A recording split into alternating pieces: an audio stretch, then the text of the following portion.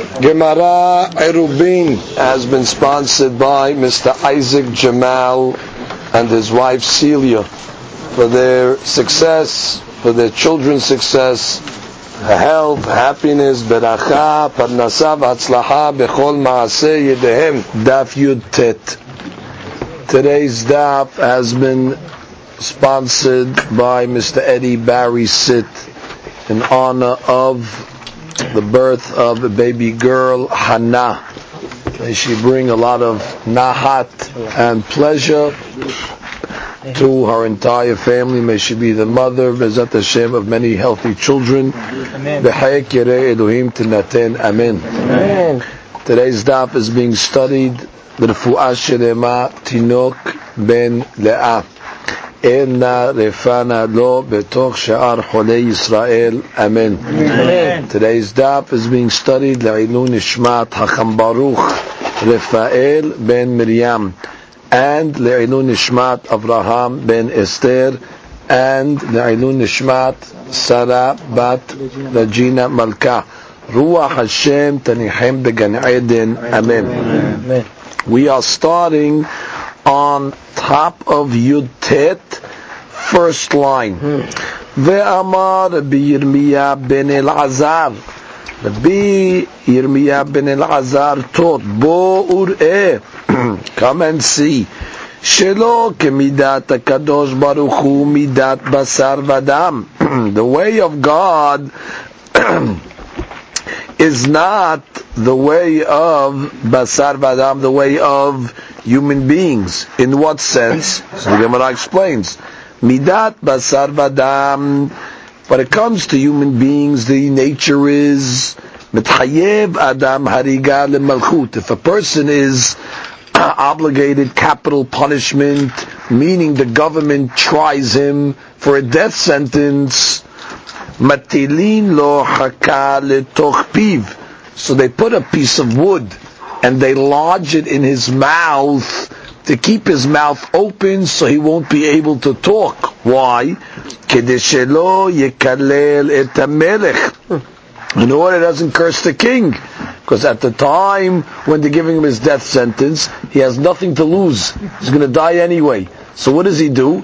He screams about the injustice that's taking place, and he can curse the king. So they have to silence him in order he doesn't say anything. However, midat HaKadosh Baruch Hu, when it comes to the judgment of HaKadosh Baruch Hu, Adam mitchayev hariga lemakom. A person who is subject to one of the punishments of Bet Din is hayav hariga shotek. At the time that he meets out his punishment, the fellow accepts it and he keeps quiet. Shne'emar, as the pasuk says, lecha dumiyah tehila. The word dumiyah comes from the word dom, which means a person even on death row, when he's receiving a punishment from God, he accepts it because he knows it's just, and therefore he has no questions, and therefore lechad dumiyah. But the Gemara says, the end of the pasuk says tehila. Tehila means a praise. Velo od ela. Not only does he keep quiet, but shemishabeach. He praises God that he's getting the death penalty. Shne'emar tehila, because the pasuk says tehila, which is praise. Velo od ela. Not only that, shedomelo ki'ilu makriv korban. Meaning that she says that his death and his silence and his acceptance is as if he is bringing a sacrifice. Which means he compares it as if he's bringing a sacrifice to God, meaning the pain that he's going through and the fact that he's being quiet, not complaining. Shne'emar ulcha yeshulam neder. Which means that the fellow says to God, I am fulfilling a vow. Just like a person fulfills a vow to bring a korban to the Beit HaMikdash, the person looks at his death and his acceptance also as if he is bringing a korban to HaKadosh Baruch Hu. Now the Mefarshim explained this Gemara.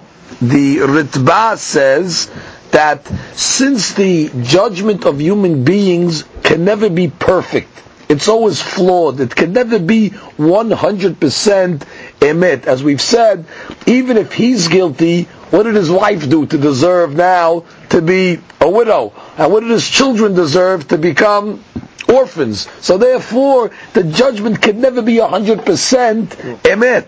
However, when it comes to the judgment of God, the pasuk says, "Mishpetei Hashem emet sadeku yahdav." The pasuk says, "Sadeku," it's tzedek, it's justice across the board. Yahdav, which is God does not mete out a punishment unless it is justified for everybody, all of the parties, and therefore everybody can matzdik, can justify the judgment of God. The Maharsha explains that when a person is dying by human beings, by the government, like I said, it doesn't cost them anything to curse the government, because after he dies, they can't do anything. However, a person cannot curse HaKadosh Baruch Hu, because he knows that even after he dies, there's going to be Olam Haba. And therefore, in Olam Haba, he can get punished for cursing God at the time of his death. So therefore, he's a little more careful. The Maharsha also explains that when he praises God why? For receiving his punishment in this world, in order that he doesn't have to take away from his helek in Olam Haba. And that's the way the Mefarshim explained the prayer that we say in the Tefillah of the Yamim Noraim. The Pasuk says, Vayigva Hashem Sevaot B'mishpat. God is elevated at the time of judgment, meaning at the time that we see God judging His creation, He becomes exalted from the creation. Vayigva, God is elevated. As we see in this Gemara over here, that when you see the judgment met out, so people start to praise Borei Olam, because they see the just of it, and they also see how it's better off for them to get it here than to get it in Olam Haba. So Vayigva Hashem Sevaot, God is elevated and exalted, like the Pasuk said, Lecha Dumiyah Teila. Furthermore, we said, it's as if the fellow himself brought a korban. So that she says his silence is like a sacrifice. But the Maharsha explains that a person that receives his onish, his punishment in this world, because of that, he goes into the next world innocent and free. And therefore that is like a korban. That looks like you bring a sacrifice and you slaughter the animal instead of slaughtering the person, it's in lieu of the person, so too, that's a kapara. So too, his death is like a kapara that allows him to go straight to Olam Haba. Hence, the judgment of Borei Olam is quite different than the judgment of Basar Vadam. And the Gemara continues.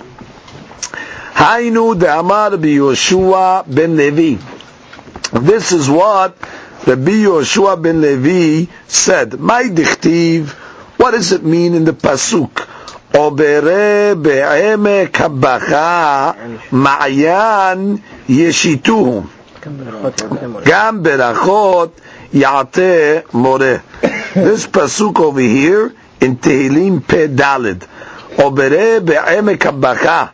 Those that go or pass over in the emek habacha, in the valley, ma'ayan yeshitu, they drink from the ma'ayan, from the well springs, gam berachot, and also blessings, ya'ateh moreh, which means they receive blessings from the first rains. The first rains are called moreh. Like we say, yoreh u'malkosh, so moreh is the first rains. But now the Gemara is going to give a derasha on this pasuk. And the Gemara says, Obere Elu b'nei Adam she'ovrim al resono shel HaKadosh Baruch Hu. Obere is referring to transgressors. These are the people that transgress the word of God, meaning they make sins. Emek, right? It says Obere be'emek. What is emek? Shema'amikim lahem gehinam. Those people are going to be placed in the depths of Gehinam. Habbacha, bacha comes from the word boche, to cry. שבוכין ומורידין דמעות כמעיין של שיטין.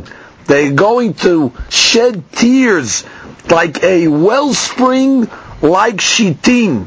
The pasuk says, "Gam berachot."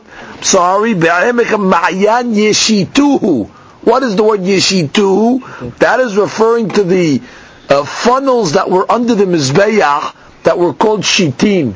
What were those funnels? Actually, they were receptacles placed under the mizbeach. That when they used to make nisuch hayayin, the wine would go from the corner of the mizbeach underneath the ground into certain areas. Those areas were called shitin. So the pasuk is saying, "Umoridin dema'ot." There's people that are in Gehinam. They're going to shed tears, kima'yan shel shitin, like a wellspring of the amount of wine, let's say, that is poured into the base of the mizbeach, that is called shitin. Gam berachot ya'ate moreh, but they will shower blessings on the moreh, on the master. Shematzdikim alehem et adin. That even though they're in Gehinam, they justify the judgment against them. Ve'omrim lefanav, and they say in front of God, Ribono shel olam, Yafeh danta, you judged correctly. Yafeh zikita, you exonerated the one correctly. Yafeh chiyavta, and you made the one guilty, you were correct. V'yafeh tikanta gehinam l'rasha'im, and it's correct and proper that you prepared Gehinam for the Risha'im, Gan Eden l'tzadikim, and that you prepared Gan Eden for the tzadikim.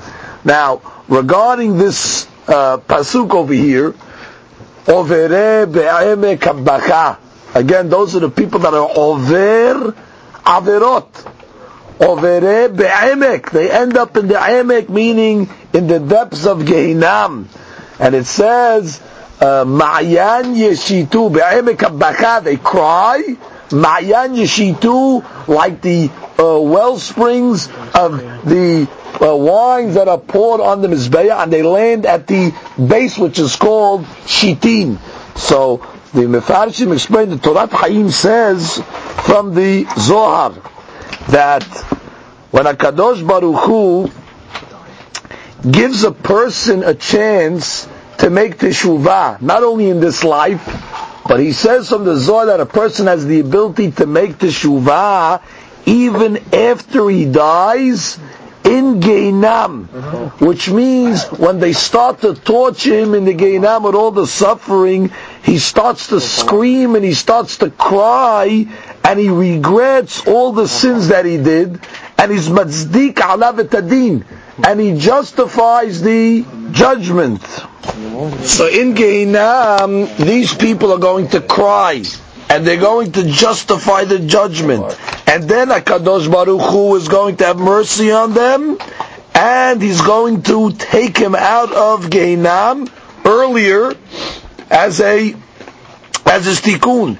And therefore this person's teshuvah is compared to the korbanot, which means just like on a korban, they burn the animal, so here they're burning the person.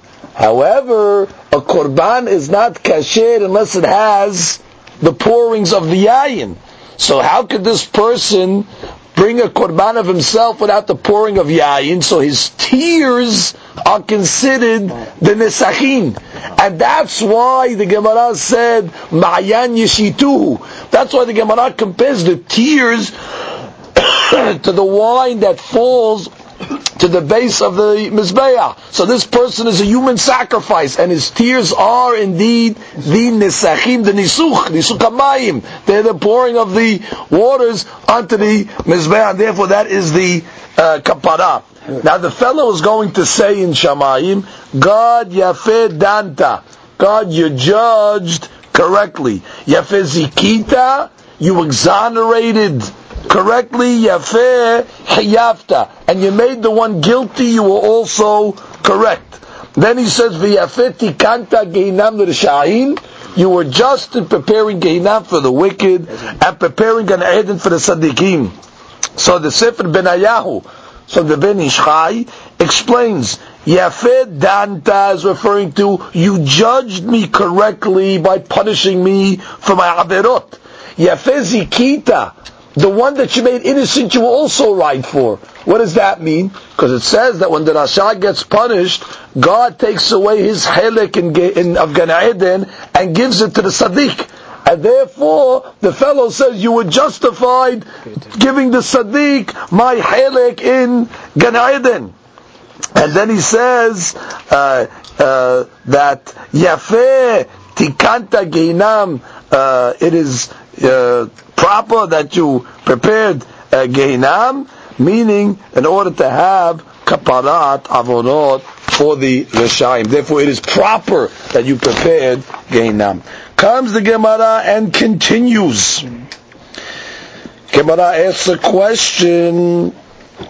We have a contradiction. Veha amar Rabbi Shimon ben Lakish. We have a statement of Rish Lakish. Reshaim afilu al petcho shel Gehinam enam chozrim b'tshuva. It says Reshaim, the wicked, even at the entrance of Gehinam, they still are stubborn and they don't repent. Shne'emar, as the pasuk says, the pasuk in Yeshaya, it says V'yatzeu, and they will go out.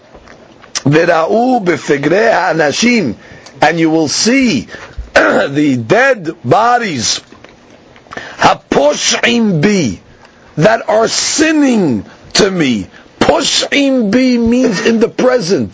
These are people that already were dead. And what does the pasuk call them?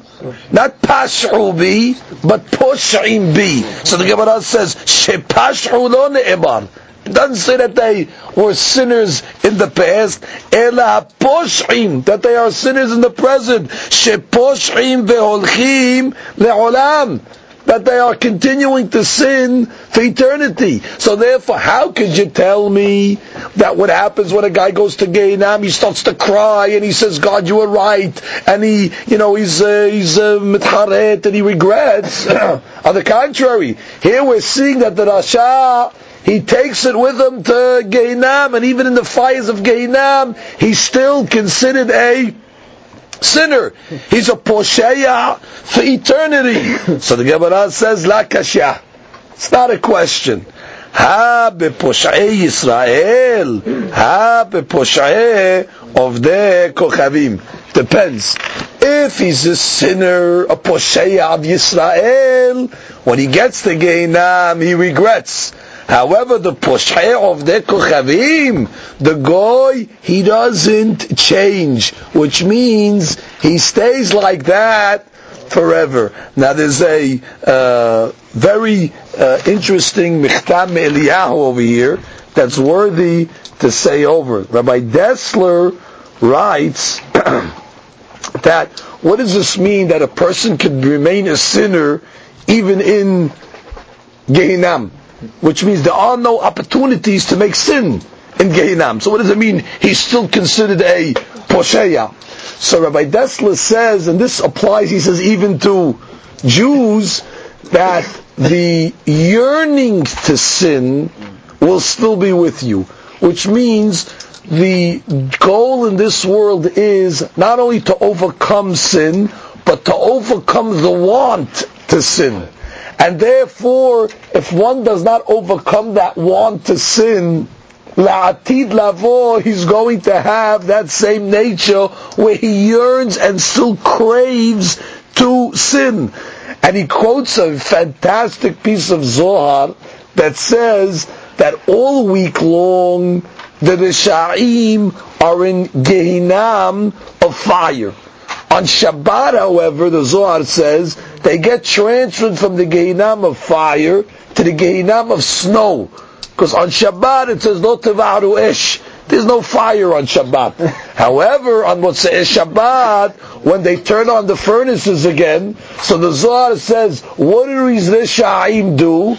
they steal some snow from the Gehinam of Sheleg in order to take it back with them to the Gehinam of fire. So he shows you that Rasha remains an Rasha, he's still stealing. And that nature to be crooked and to be sly and cunning still was with him. Afilu al pitcho shel Gehinam enam chozim b'shayidei. That nature is with them, and therefore he gives a very strong musar that you have to change your nature here, because otherwise that remains with the person.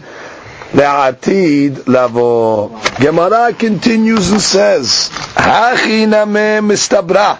Says this makes sense. De'imken kasha d'Rish Lakish. Meaning it makes sense to make a difference between Poshei Yisrael and Poshei of the Kochavim.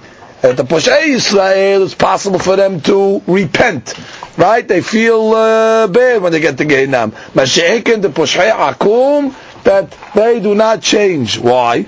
Because otherwise, if you're not going to say that, then you're going to have a contradiction from one statement of Rish Lakish to another statement of Rish Lakish. Why? Rish Lakish made the first statement that what? Rishayim afilu apetcho shel Gehinam enam chozim b'tshuva. But he made another statement that Amar Rish Lakish Poshei Yisrael en or Gehinam sholetet bahem.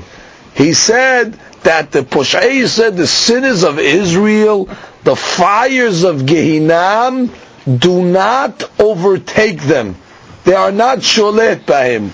Kal vachomer mimizbeach hazahav, and he learns it from the golden mizbeach. That's the mizbach haketoret. The mizbach haketoret was made out of wood, but it had a very thin plating of gold over the wood. And the Gemara says, Ma mizbach hazahav she'en alav ela ke'ovi dinar zahav. It only has the thickness of a dinar, which is a thin coin of gold. Plating the mizbeach, amad kama shanim velo shelta ba'ur. And still, according to Rashi, the gold never burnt, which means that thin layer of gold remained intact. The fire wasn't able to burn the gold. Poshei Yisrael shemelein mitzvot karimon. The sinners of Israel that are filled with mitzvot like a pomegranate, shneimar, like the pasuk says, kefela harimon, like the piece of the pomegranate, rakatech. What does rakatech mean?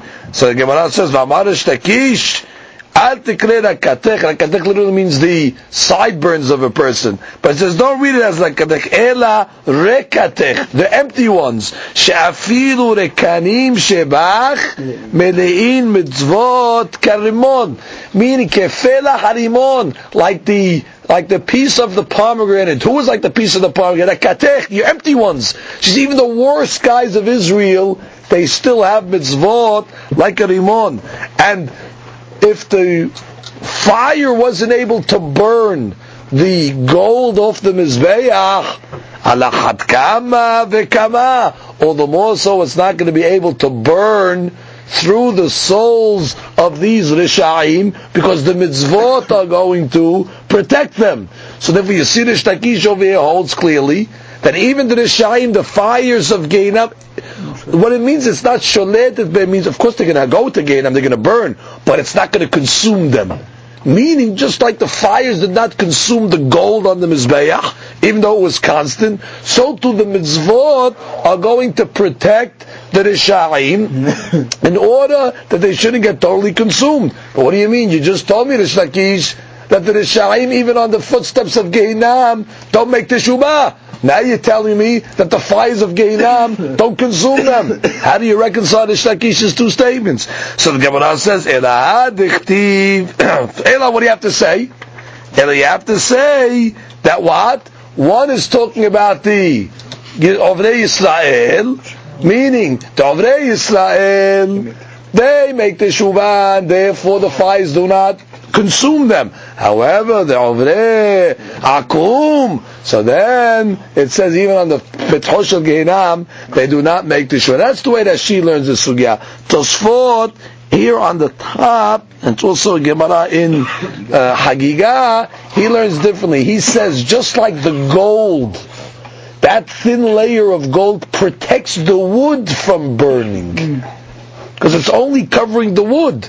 The fire never burns the wood of the Mizbeah. So he says, so too, the mitzvot are like the gold. They're able to protect the person from burning. How do we know the mitzvot are gold? Because the Pasuk says, Nehemadim mizahav.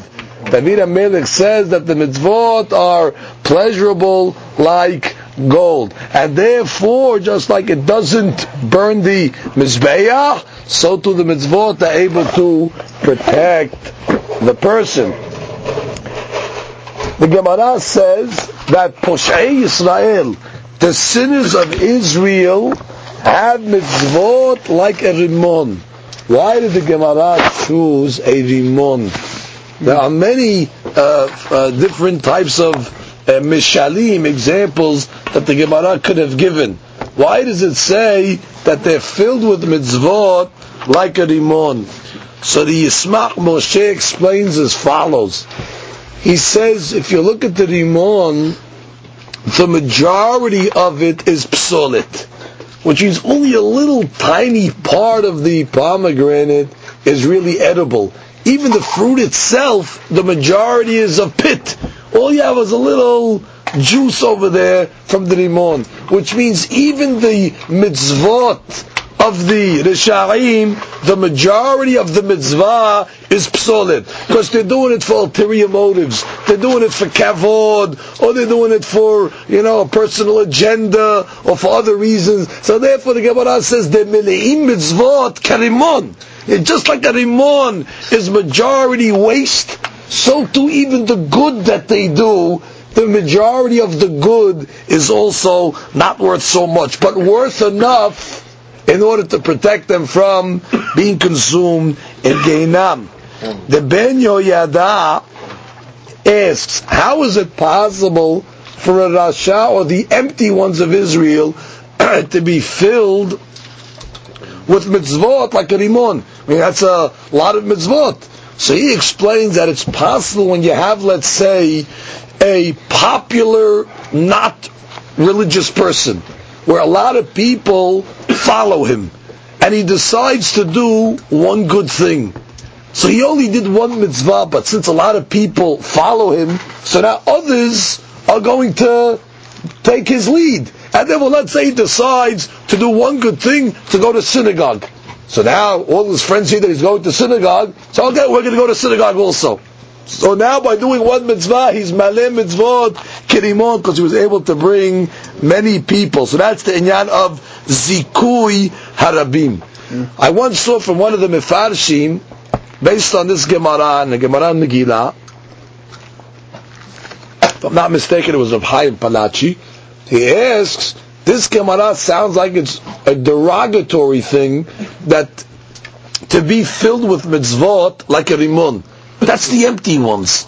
So then he says, why on Rosh Hashanah do we take the pomegranate and we say, Yirason, Shinihem Meli'im Mitzvot Karimon? Here the Gemara says over here, even the empty ones of Israel are filled with Mitzvot Karimon. So Rav Chaim Padachi makes a diuk in the Gemara and says, Afilu Rekanim. Rekanim is plural, meaning if you take all the empty ones of Israel collectively they have the mitzvot of the rimon. We're praying on Rosh Hashanah that each one of us individually should have the mitzvot like a rimon. And we don't want to be like the Rekanim, that you have to take all of them to get to the Taryag mitzvot. We want to do it individually. In any event, the Gemara says, Elaha dichtiv so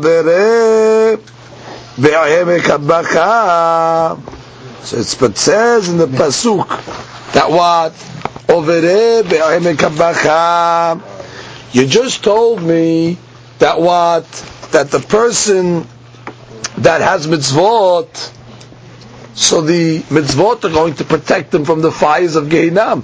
But you just told me a pasuk over there that the sinners of Israel go down to the depths of Gehinnom, and they cry, etc. What are you talking? I thought you just said that they get saved. So the Gemara says, that what it says that they go down to the valley. Hahu de mehaibe hahi sha'ata begehinam. Says these are referring to people that were guilty and subject to the punishment of Gehinam. Ve'ateh Avraham Abinu umasik lehu. And Avraham Abinu, as we have a tradition, those people that go down to Gehinam, Avraham Abinu was able to redeem them. He's able to bring up his children out of Gehinam. Umekabel lehu. And he's able to receive them. However, the Gemara says there is an exception. The exception is Bar mi Yisrael sheba al bat oved kochavim, and except for a Jewish man that cohabitated with a goya. Such a person, Avraham Abinu cannot take out of Gehinam. Demashka orlato. Because what happens is, God makes it in Gehinam that his foreskin of the milah covers the milah. Why? Because the Maharal explains in this Gemara, he says, because when the person cohabitates with the Goya, in his mind, he wishes that he did not have a Brit Milah. Because the Hana'ah of Tashmish without a Brit Milah is much greater on both sides. And therefore when he's cohabitating with a Goya, he says, I wish I didn't have a Brit Milah so I could have more pleasure, and also the Goya.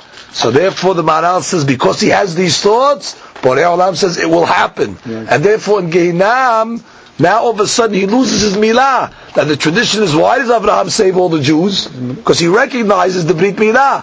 So once he sees the Jew has the Brit Milah, he says, oh, he kept the Brit Milah, I take him out. But if he went with a Goya, so now already he forfeits that zechut. And the Gemara says, Velo mebashkerle. Mebashkerle, as she says, Enenu makiro shehu Yehudi. Abraham does not recognize that the person is Jewish. De mashka orlato, because his foreskin now becomes drawn. Vedomelo kemi she'eno nimol, and now it looks like he is not circumcised. So those are the people that go down to Gehinam and they cannot be saved. The Mefarshim also explain, it's the Maharsha, he says that this does not only apply to somebody that actually cohabitates with a Goya, but he says, Shekol Avera Shel Znut Lo Mevashker Velo Rak Be'adam Sheba'al Batakum. Any sin of Znut, any sin that has to do with immorality and Arayot, so already the fires of Gehinam go on this person, and Avraham Abinu cannot redeem the person. Comes the Gemara and says, Matkif la Rav Kahana. Rav Kahana brought a question. Hashtad be'amar taposh'im. Now that you explained the word posh'im, meaning, when we quoted the pasuk above that said, V'ra'u b'fignei hanashim posh'im, they were talking about people that died already, but you said the word posh'im means that they're still sinning in the present, meaning they did not make teshuvah. So the Gemara says, the pash'eh v'azleh. You're explaining the present tense of posh'im, that they're continuing to sin. Ela me'ata. If you're going to explain pisukim like that, you're going to run into a problem. Why? Dichtiv hamotzi. The pasuk says hamotzi etchem eretz Mitzrayim. Hamotzi is present tense. What are you going to explain? That God's still taking us out of Egypt? Or for that matter, the hamma'aleh.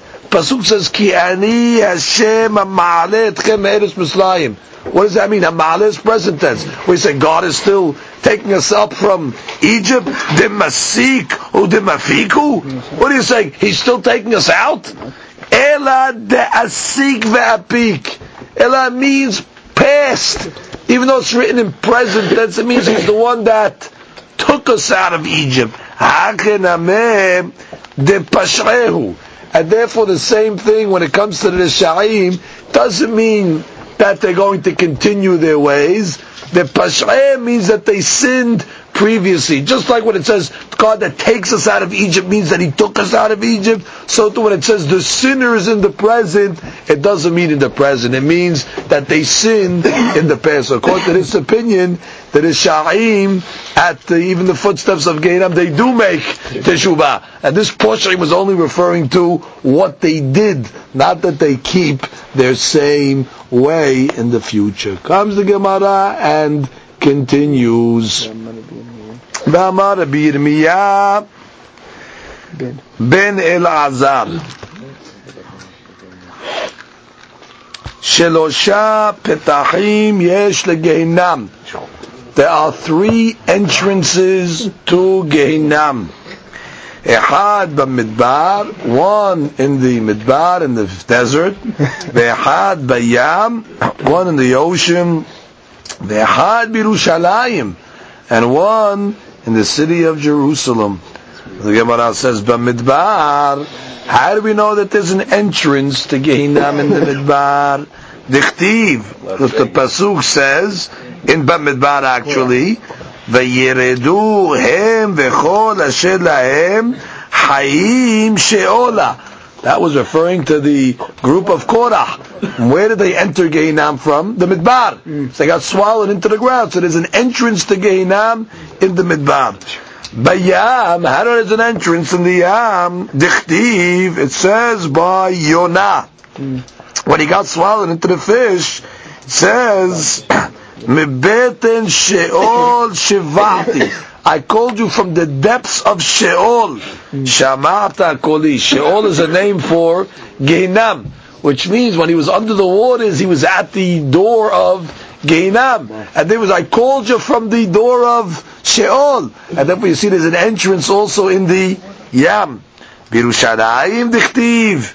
And the pasuk says regarding Yerushalayim in Yeshaya, Ne'um Hashem, says God, Asher Ur Lo B'Sion, the one that has the fire in Sion, V'Tanur Lo B'Yerushalayim, and the oven in Yerushalayim. V'Hashim explained that what the pasuk is trying to tell you, these are 3 places on the earth. You have the Yishuv, that's where people live, that's the settlement, that's Jerusalem. You have, away from the settlement, that's the Midbar, that's the desert area. And then you have the ocean, which means you cannot escape Gehinnom, which means anywhere a person is, whether he's in the settlement, whether he's in the field, or whether he's in the water, there is an entrance for Gehinnom.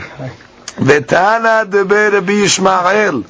And we have a Tanaic statement, the name of Rabbi Yishmael, and the pasuk says, Asher ur lo b'Tzion.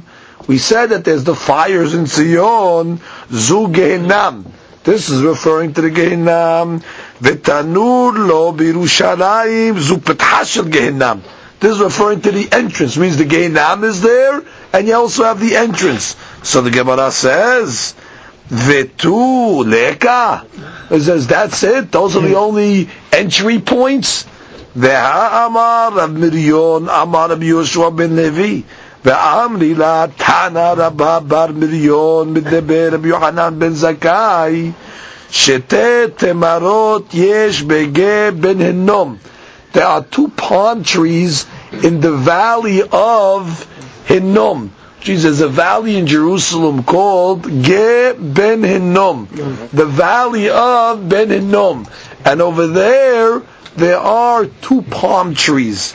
Ve'oleh ashan benehem, and amongst those palm trees there is smoke that rises. Ve'zui sheshaninu. Now regarding these palm trees, we learned about this in Masechet Sukkah, Sineh har barzel kesherot, meaning the palm trees that grow in a place called har barzel are kesherot, even though they're very short palm trees, they're short lulavim, they're kasher because they grow that way. Normally the lulav has to have a certain size. However, if they grow short, they're kasher. That's sineh hara barzel. What was it referring to? To those palm trees in Gebenam. And the Gemara says, Vezui pitach shel Geinam. And that is also the entrance in between the palm trees. And the Mefarshim explain, why does Geinam have an entranceway that's paved with palm trees? Because the palm tree is a symbol of pleasure, of hana'ah. The palm tree has the dates and the sweetness, and therefore that's its symbol. Those people that go after the pleasures of the palm trees, so they end up in Gehinam. That's the symbol at the door. So the Gemara says, so you have another entrance. You told me that the three entrances are the Midbar, the Yam, and Yerushalayim. Now we have Geben and Nom. So the Gemara says, no, Dilma, Hainu Yerushalayim. That's the one we were referring to in Yerushalayim. When we said Jerusalem, this is it. The valley of Geben and Nom in Yerushalayim. So it's not a fourth one. It is that place itself. Amar Rabbi Yoshua ben Levi. Rabbi Yoshua ben Levi says, Zayin Shemot Yesh LeGehinam. Gehinam has 7 different names. Ve'eluhen Sheol, Ve'abadon, Ube'er Shahat, Ubor Shaon, Ve'tit HaYaven, Ve'salmavet, Ve'eres HaTachtit. All names of doom and destruction referring to Gehinam. Now, of course, each one is a different type of Gehinam for different sins, based on the Gemara that says there are 7 names for the Yetzer Hara, and therefore, corresponding to the 7 names of the Yetzer Hara, there are 7 forms of Gehinam. The 7 names of the Yetzer Hara represent 7 classifications of sin that the Yetzer Hara is able to trip a person up with, and therefore, corresponding to the 7 types of Yetzer Hara, there are also 7 types of Gehinam. Furthermore, the Mefarshim explain, they are keneged the 7 days of the week, which means each day of the week has its specific sin, and therefore there's a Gehinam representative to each day of the week. And according to one Gemara that we learned in Shabbat, the Torah has 7 books, which means Hasva Amudea Shiv'ah. We learned that one of the parashiyot is split into 3 parts, and therefore there's actually 7 books to the Torah, and therefore one who transgresses the 7 books of the Torah goes to the 7 different areas of Gehinam. Now the Gemara is going to prove each name from a pasuk. Sheol literally means the place of death. Sheol, down below. So the Gemara says, Dichtiv, because that's the pasuk we quoted from Yonah. Mibeten Sheol Shavarti. Right? It's good. Yonah says, I cried out from the belly of the Sheol. Shamarta Koli, and you heard me. So that's Sheol. Abadon means literally Abud. Abud is the one that is annihilation, right? Destroyed. Dichtiv, as the pasuk says in Tehillim, Haisupar bakever hasdecha. Can you praise God in the grave? Emunatecha ba'abadon. In Abadon, in that area of Gehinam, are you able to praise God? Be'er Shahat, that's again the Be'er, the well of Shahat, destruction. Dichtiv, Ki lo ta'azov nafshi l'sheol. God is not going to abandon my soul to Sheol. Lo titen hasidecha lir'ot Shahat. And He's not going to allow the Hasid to see Shahat. Be'er Shahat, that is Gehinam. Ubor Sha'on Vetita Yaven. Those two areas. Bor Sha'on, how do they explain it? Pit of turbulent waters. The pit of turbulent waters, and Tita Yaven is like the area of quicksand, where you have tar, where you cannot come out of. Dichtiv vayaleni mebor Sha'on. God, you took me out of Bor Sha'on, Metita Yaven. That's two of them. Vesalmavet. How do you know Salmavet is also considered Egeinam? Salmavet literally is the shadow of death. Dichtiv Yosh ve'choshech ve'salmavet. Those that sit in darkness and in Salmavet. Ve'eres ha'tachtit. That's the lower land, meaning the land that is below. That's Geinam. Gemara, so we don't have a pasuk for that, but Gamra Hava. We have a tradition that one of the names of Geinam is Eres HaTachtit. Comes the Gemara and says Vetuleka. That's it. That's all the names of Geinam. You have others. Ve'ika Geinam. What about Geinam itself? Geez, that's the most common name. How come we didn't count that? Gemara says no. Ge She'amuka She'akol Yored La Al Iske Hinam. Geinam is not a name. Geinam is a description of what it is and who goes there. These are the names. Geinam literally means a valley. Ge is a valley that is low. That who goes there? Anybody that involved themselves in Hinam. Rashi says, what is Hinam? Arayot. Anybody that involved himself in immorality. So immorality is the place of the valley where the people go. Ge al she'oskim behinam. So the Gemara says, V'ha'ika tifta. We have another name of Geinam called tifta. Dichtiv, as the pasuk says, we quote the pasuk. This pasuk is in Yeshaya. Ki aruch me'etmul tofteh.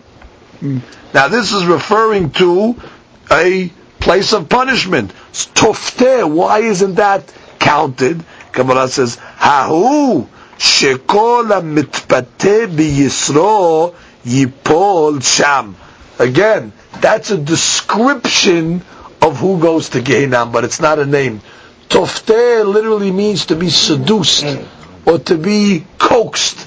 Anybody that is seduced or follows his Yetzer Hara ends up going to Gehinam. Hence, Tofteh is not a name of the Gehinam, but it is a description of who ends up there. Now the Gemara ends off Gan Eden. Regarding Gan Eden, Amar Eshlakish. Eshlakish comes along and says, In Be'eres Yisraelu, if the gates of Gan Eden are in Israel, Bet She'an Petho. The gates are going to be in the city of Bet She'an. Why are they going to be in Bet She'an? As she says, Sheperotav Metukin Mikol Eretz Yisrael. Because in Bet She'an, they have the sweetest fruit. Like Gan Eden, we know that sweet fruit. Gan Eden, garden. So therefore he says, if it's in Israel, it's going to be in Bet She'an. Ve'im ba'araviyah, and if the gates are in Arabia, so then Bet Garem Petro. Then they're going to be in a place called Bet Garem, which is also a very fertile area. Ve'im ben haneharotu, and if it's in between the rivers, meaning the Tigris and the Euphrates, by Bavel, dum seknin petro, then the gate is going to be in the city called Dum Sekin, which obviously was a very fertile area. Bevavel, the Gemara says, in Bavel, Abaye mishtakah beperi, Abaye praised the fruit, the ma'avar yamina rabbah. Mishtabach beperi de ba'abar yemina, on the right side of the Euphrates River, it seems there was fruit. So the Abaye said, the fruit that grow on the right side, those are the most praiseworthy. On the other hand, Rava, Mishtabach beperi de harpanya, he praised the fruit of the place called harpanya, which means these are similar to the fruits of Gan Eden. Now the Gemara goes back out of its agada back to what we learned in our Mishnah. We learned in the Mishnah that when you have paseh biraot was you have the well in the middle of the Rishut Rabim. So we said that in order to allow carrying water from the bore, in order to give it to the animals to drink, so there was a special leniency that the rabbis made for Olei Regalim.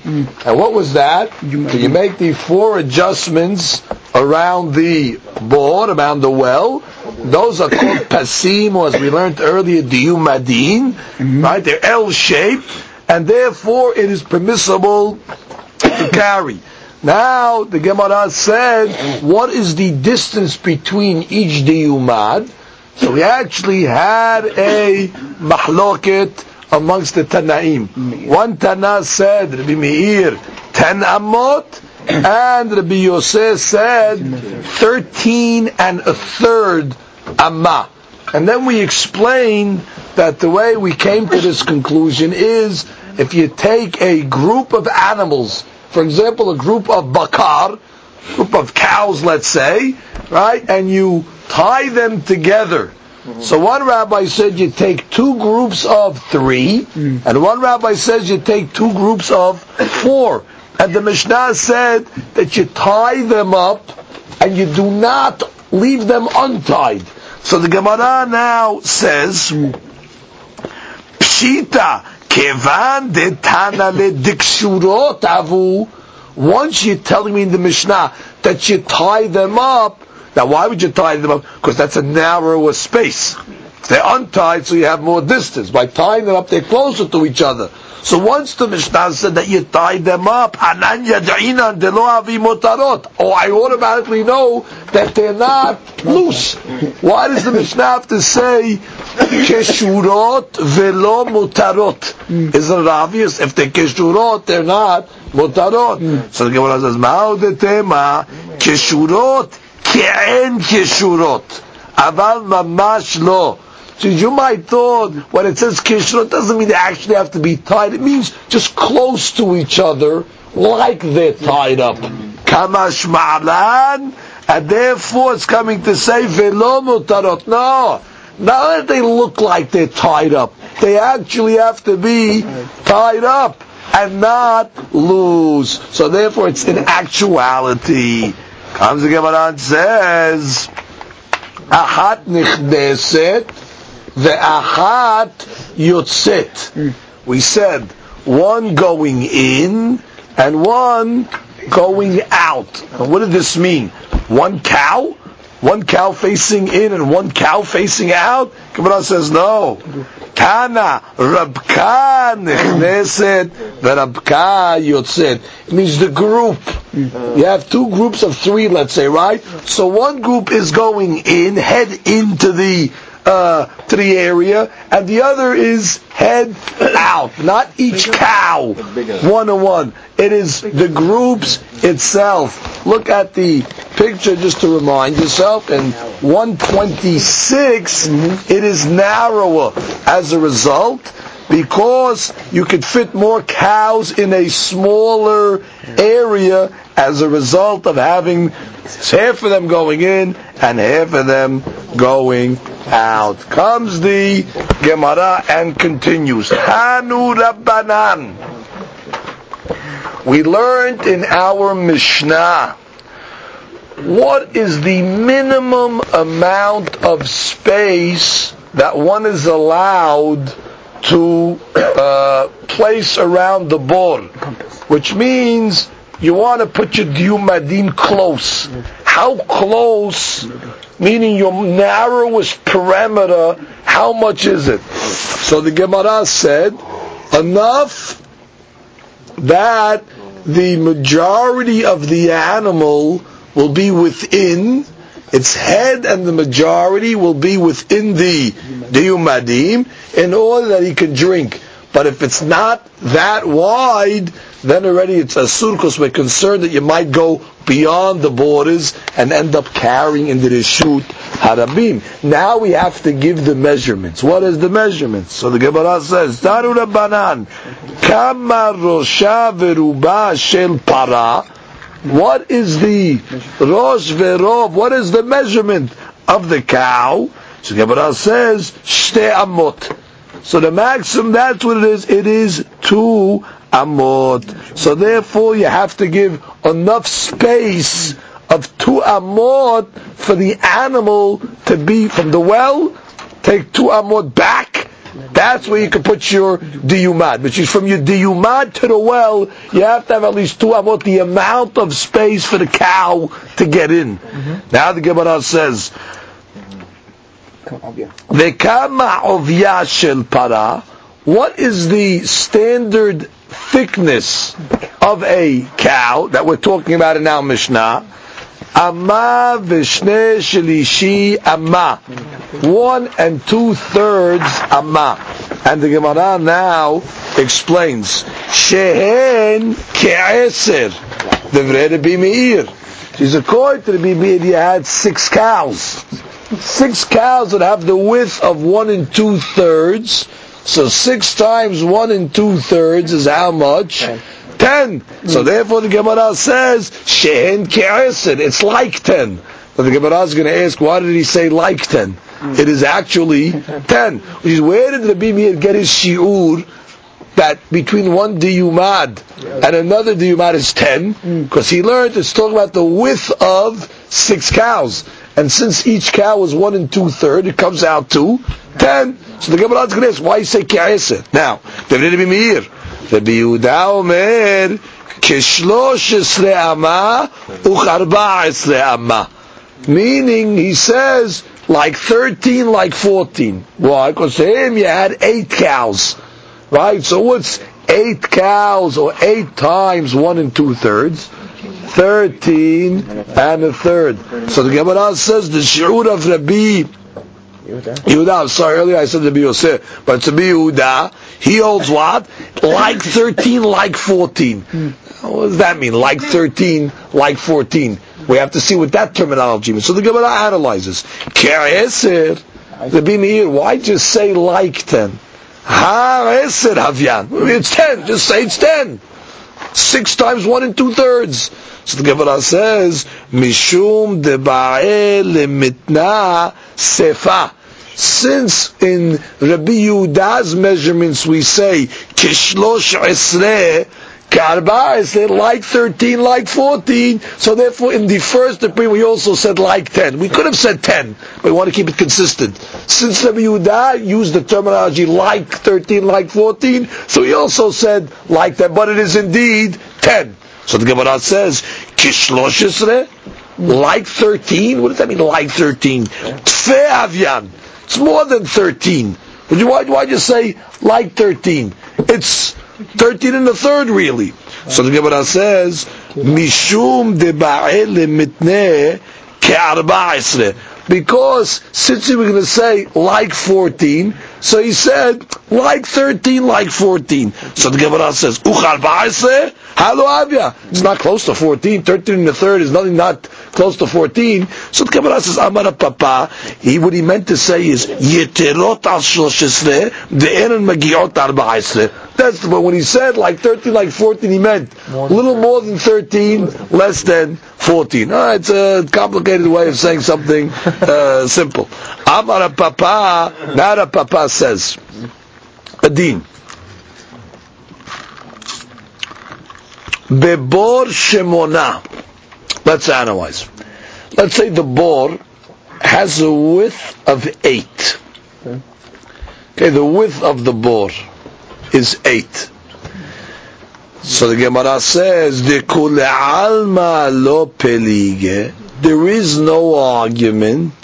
De lo ba'inan peshutim. You don't need peshutim. Now let's review. You remember we learned early in the Mishnah that sometimes when you have a large distance between one diyumar and the other, in order to break it up, you put a board in between. If you remember in picture number 125, yeah, you see we had a big distance between the diyumarim, so you put a pashut, right? So the Gemara is telling you over here, if you have a board that's 8 wide, according to all opinions, whether you hold you're allowed to have 10 amot, or whether you hold you're allowed to have 13 and a third, a board of 8, you will not need an adjustment of a pashut. Let's explain why. If the board is 8, exactly 8, now you're going to need 2 amot additionally on each side. Why? In order for the cow to have its space, right? Because we learned the actual distance, the width of the board is 8. Now you need from the border 2 amot this side, 2 amot that side. So that is 8, 9, 10, 11, 12. So you have 12, correct? Now your diyumad goes in an amma on each side. Correct? The L shape takes 1 amma off each side. So how much do you have left between? 10. So therefore, according to nobody, you need an adjustment. Because even according to the Bimeir, that says the maximum distance is 10 amot, you have 10 amot. Therefore, there's no need to put a pashut in the middle in order to separate it, because you're going to have exactly 10. So when it comes to a board of 8, no adjustment in between necessary. We continue. Beboard 12, de kol alma lo peligi, de ba'inan peshutim.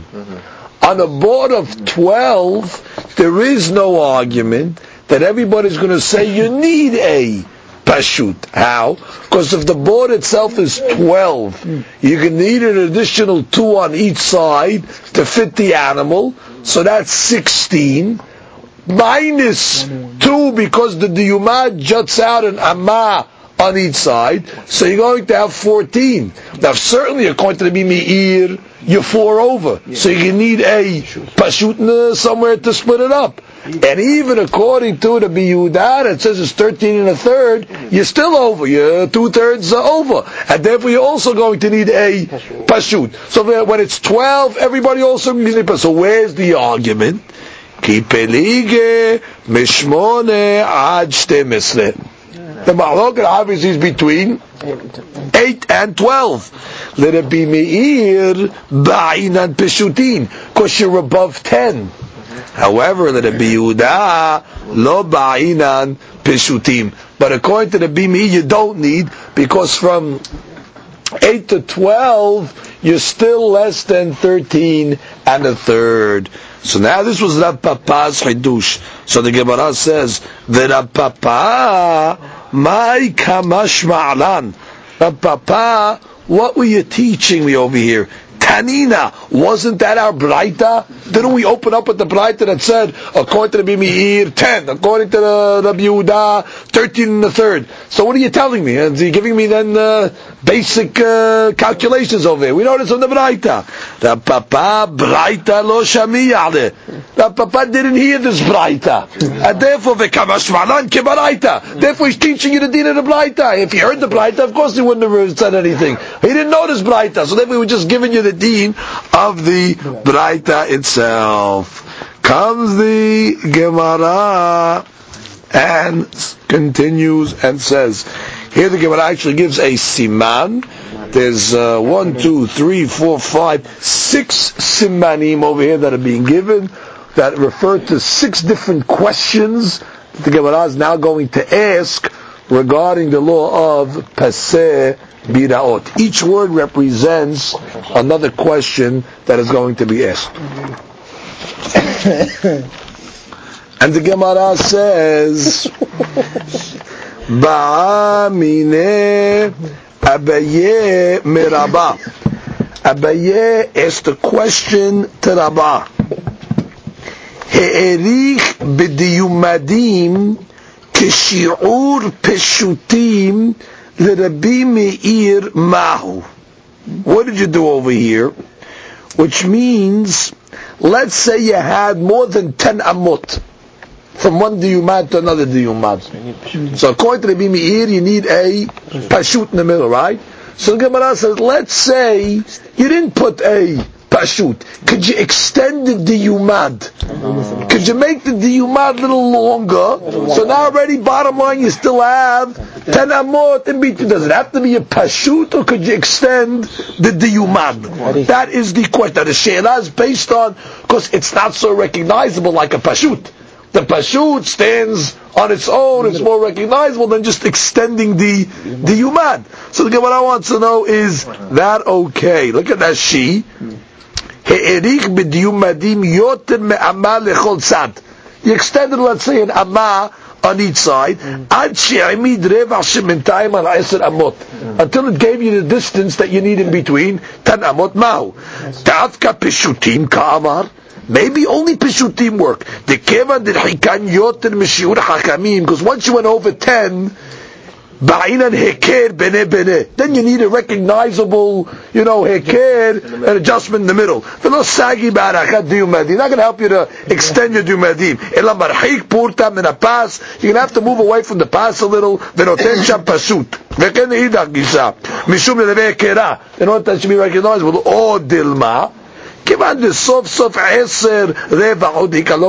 do we say bottom line, you have 10 now in between, what do I care how you cut the amor off? Amar le, so Rabbah answers Abaye, Tanituha. It's actually a Braita. And what does the Braita say? Actually, it's our Mishnah. It's our Mishnah. Ubilvad shiyarbe bepasim. It says, so long as you add with the pasim. Now, the fact that the Mishnah's language said, add with the pasim, it's mashma the pasim that are already there, extend them. Understand the language? Bepasim. As long as you extend with the pasim, the pas can also is the yumad. It's called the pas. So therefore, what does it mean? Gemara, my love, de ma'arich b'diyumadim. It means that you're extending the yumad. Gemara says no. De mafish ve'avid peshutim. No. I'll tell you, it means when you're making separate adjustments called peshutim. Gemara asks, if that's the case, why did it say the word that you should extend the pasim with the pasim? It should say ad shiyarbe pasim miv'ile. Take away the bet. It should say you should add the pasim, implying that they weren't there yet. You're not extending on stuff that was there. Bet pasim is mashma with the pasim that are there already. Pasim is mashma what? New ones. Gemara says, Tani ad shiyarbe pasim. Okay, so learn it like that. Learn it even though it says be pasim, but learn it as if it says ad shiyarbe pasim, which means you can get away even with the word be pasim to explain it to mean pasim, meaning not to extend the yumad, but to put a separate one there. That's one way of learning. Ikade Amri, there was another version of learning this. Amar le, Rabbah told him, Tanituha. We learned this in the Mishnah. Ubilvad shiyarbe bepasim. Right, so long as you add with the pasim. Ma'ilab de mafish ve'avid peshutin. This version says that he learned the word bepasim, meaning that you add separate ones, peshutim. So the Gemara says, "Lo, why are you learning like that?" The contrary, the ma'arich b'diyumadim. It's more mashma that you're adding to the yumad itself. It makes sense that when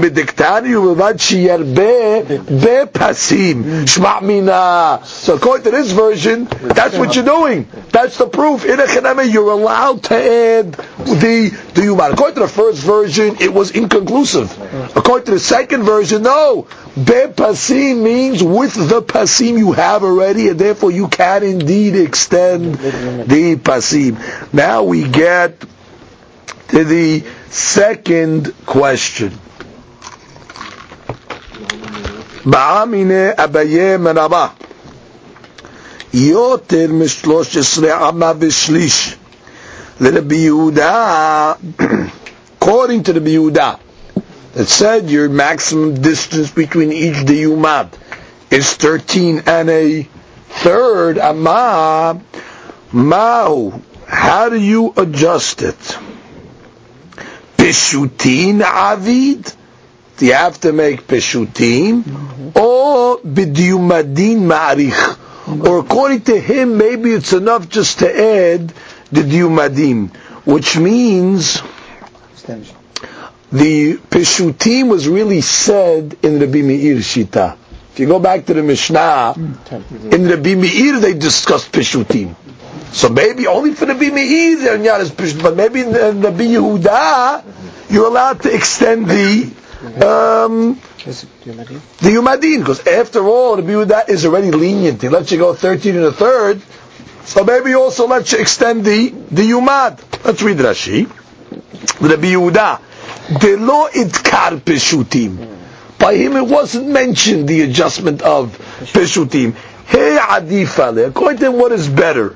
Peshutin adifale. Umru hakim min diyumadin yud gimel amal lemevekera beni beni velo sagim harakat diyumadim o harakat diyumadim adifa. Telolate avira daigisa o daigisa batela.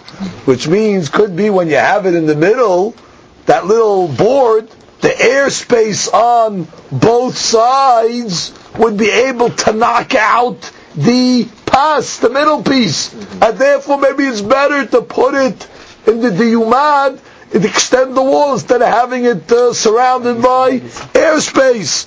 So Gemara says that question, Amar le Tani Tuha. We learned it in our Mishnah as well. If you remember in the Mishnah, we asked the question, what's the minimum area that the diyumadim can cover? Right? The minimum amount. Kedeh rosha veruba shel para. Right? We said the length of a para, which we learned tonight, is 2 amot. Vekama miruhakim.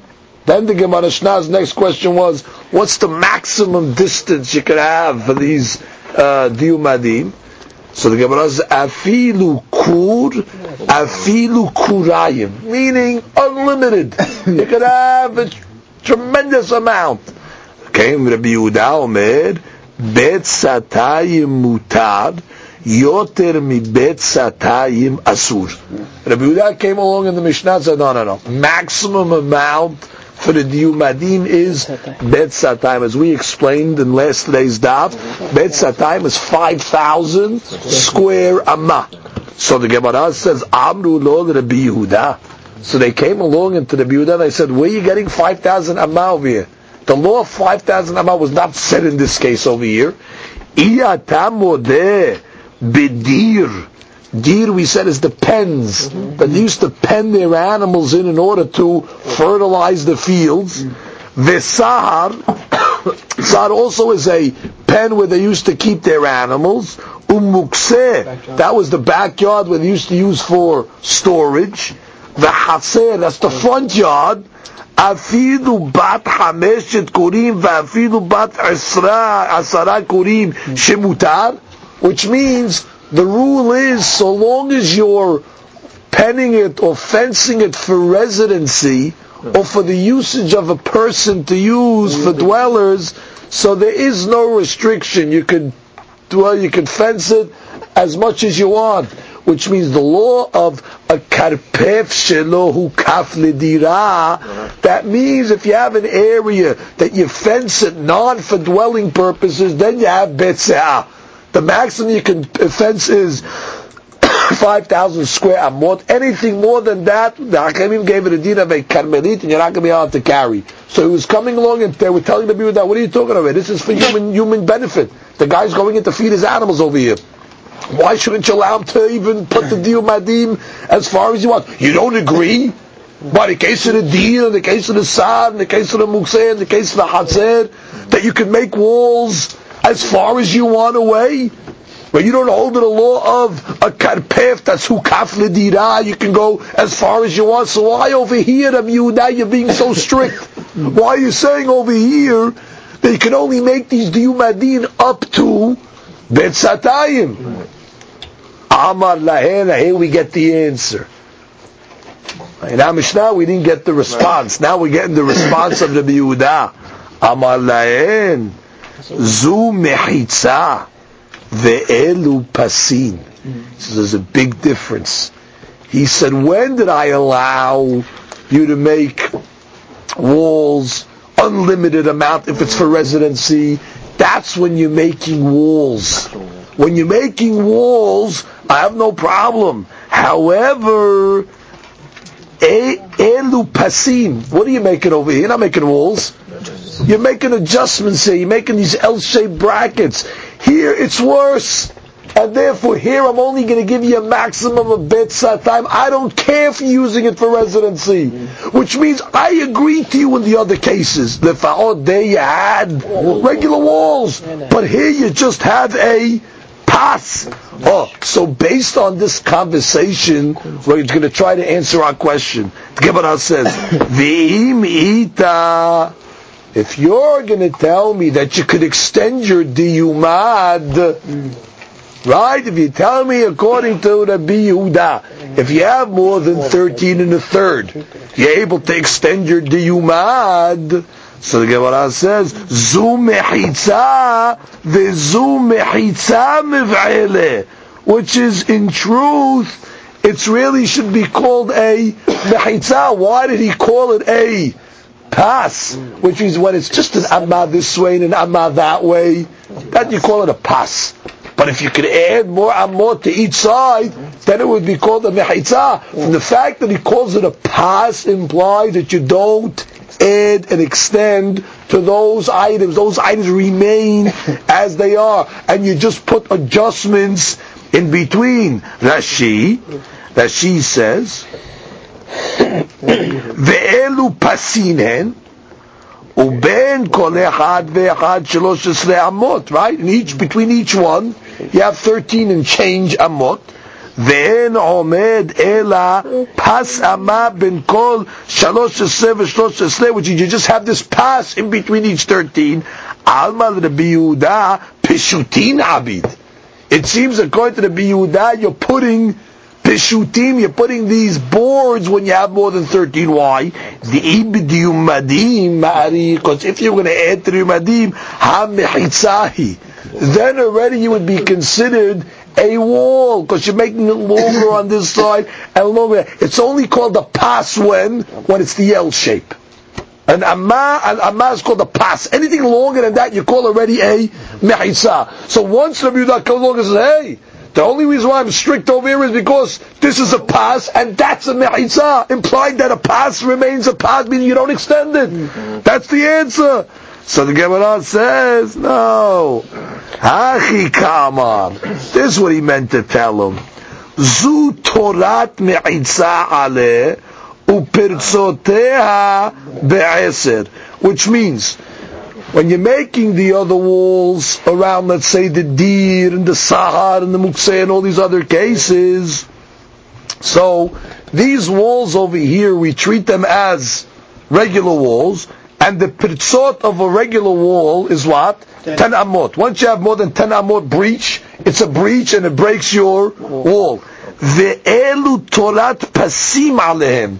But these walls, they're walls, but they have the status of a pas, ופרצותיהם ב-13 אמה ושליש, which means even if you extend them, you can extend them.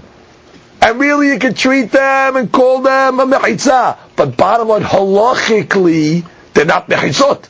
Because halachically, if they were mechitzot, then the breach amount should only be 10. From the fact that we gave you 13 and a third shows us what?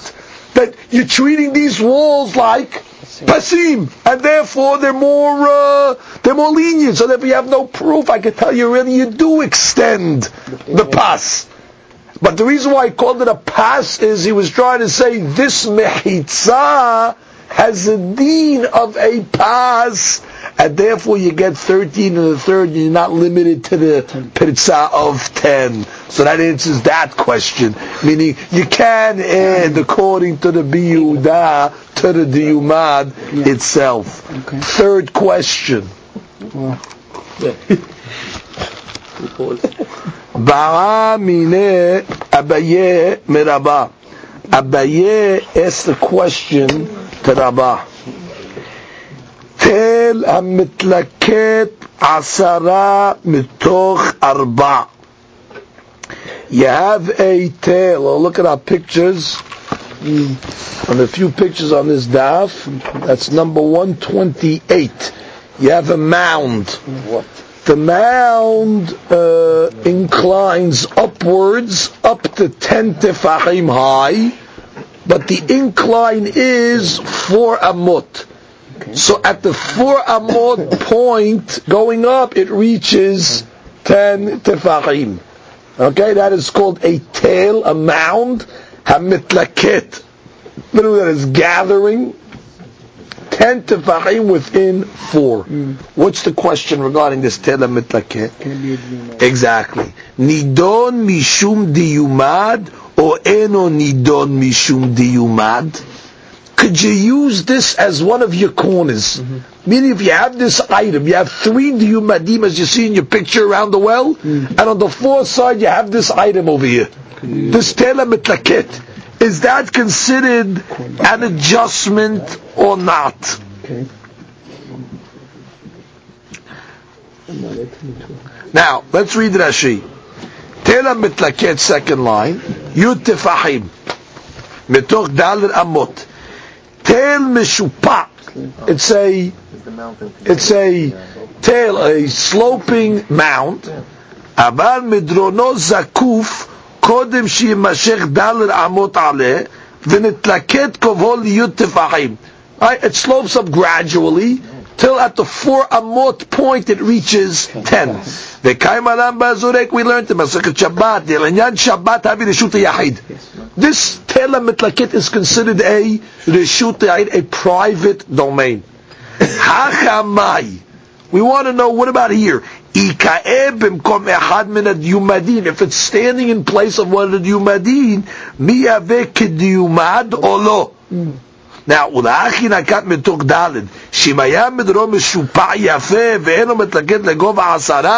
if it was more flat, let's say, and it didn't have that sharp incline,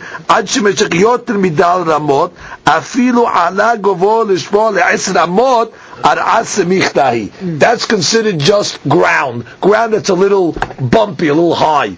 To consider it a reshut yachid, it has to be this configuration, this measurement. In any event, they want to know for Shabbat reshut yachid. So technically, if I put this item on the side, trying to make it a reshut yachid in this area, so maybe this item works as a legitimate diyumad. So comes the Gemara and says, Amar le, he answers him, Tanituha. We learned it in the Mishnah. What does it say? Rabbi Shimon ben Elazar Omer. Rabbi Shimon ben Elazar taught. Hayta sham even merubat. Let's say you had even merubat. You had a square stone as one of your diyumadim. You see that in 129? Mm-hmm. See in the left corner there? You have an even merubat. Ro'in kol she'ilu tehalek. You look at it, if you have enough space in the square stone to carve it out, ve'yesh ba'amah lekan ve'amah lekan, and you'll have an amah this way and an amah that way, you can make the L shape within the stone. You don't have to do it. It has to be potentially able to do it. Capable to do it. Nidon mishum diyumad. So then it counts as a diyumad. Ve'im lav, eno yidon mishum diyumad. Now, that's one shita, that you can use a square stone. Rabbi Yishmael ben Yochanan ben Omer, hayta sham even agula. Let's say you had a round stone. That's in also the same picture 129, right side. Okay? So here, if you have a round stone, it's a little more tricky. Because you need to do two things. Number one, ro'in kol she'ilu tehakek v'tehalek ve'yesh ba'ama lekan ve'ama lekan nidon mishum diyumad ve'im lav eno nidon mishum diyumad. Meaning when it comes to the round one, first you have to square it, and then after you square it, then you have to see if you have enough for a diyumad. In the square, it's one step. You just have to see if you could just chisel out the diyumad. In the round, first you have to imagine that it is squared, because you need straight walls, right? So you have to square it first, and then after you square it, if you're able to make a diyumad out of it, it is okay. What's the mahloket over here? One rabbi says only a square, and one rabbi says you can even use a round. Mor sabar hadroin amrinan, treroin lo amrinan. One rabbi says you're only allowed to use one we consider, or one we see. Meaning, you imagine that the square item is cut out. That's one. But you can't say two. Because the two, you have to say that you squared it and then you actually cut it out. That's two things. Umor sabar, and the other rabbi says no. Afilu treroin name amrina. Good. And therefore, the Gemara wants to say that if you could use these items over here, so the tela mitlaket should also be valid for a diyumad. You don't only need diyumadin, obviously. That's the point. You could get away with other items. One out of the four, or all four could be? No, one out of the four. One out. But it seems at this point we only see one out of the four. We didn't see further than that. The Rishonim discuss more one out of the four. From the Gemara, you only see one out of the four. Even according to Hadroin? Even according to Hadroin. Yeah, because you do the point of this Gemara, just see you don't need regular diyumadin. You can get away with other items. In this case over here, even would be for one quarter be enough. Look at Gemara further. Next question. Ba'amine abayim rabba hitzat hakanim. Okay, now you have on one of the corners, you have reeds. Okay, that's picture number 130. On the right side, you see your L-shaped diyumad is made out of reeds, where they're just standing next to each other, poles this way, and then coming to the other direction, right? You know, the north side, and let's say the west side, whatever. Hitzat kanim. Kane pachot mishlosha. So long as they're within 3 tefachim of each other, each reed, nidon mishum diyumad. Treat it like a diyumad, because it's like a wall, and therefore it's lavud, or lav. That's the question, actually. Do you say it's legitimate or not? What's the question over here? So, Rashi. Actually, Rashi just tells us, the question over here is because it's only a vertical, which means we learned earlier that vertical, that just standing straight, that's called the mehitza giru'ah. So the question is, when you have these vertical poles over here, is that considered a legitimate wall or not? Which is, we said maybe you can only be lenient on such cases for a shayara in the field, you want to make walls like that, but is it considered legitimate for the patsebina? Amar le tanituah. So it's a Mishnah. We have the answer to this also. What's the answer? Hayasham ilan. Let's say you had a tree. See on the picture there? One of the sides you had a tree. Or gader, or you had a fence, that's the regular diyumad, that's the fence side, regular diyumad, or hitzat kanim, or you had the wall of reeds, nidon mishum diyumad. Clearly it says it counts. My love, and what are we talking about? Kaneh, pachot mishlosha. And must we talking about similar case over there within 3 tefachim of each other, and the Mishnah clearly says it's good.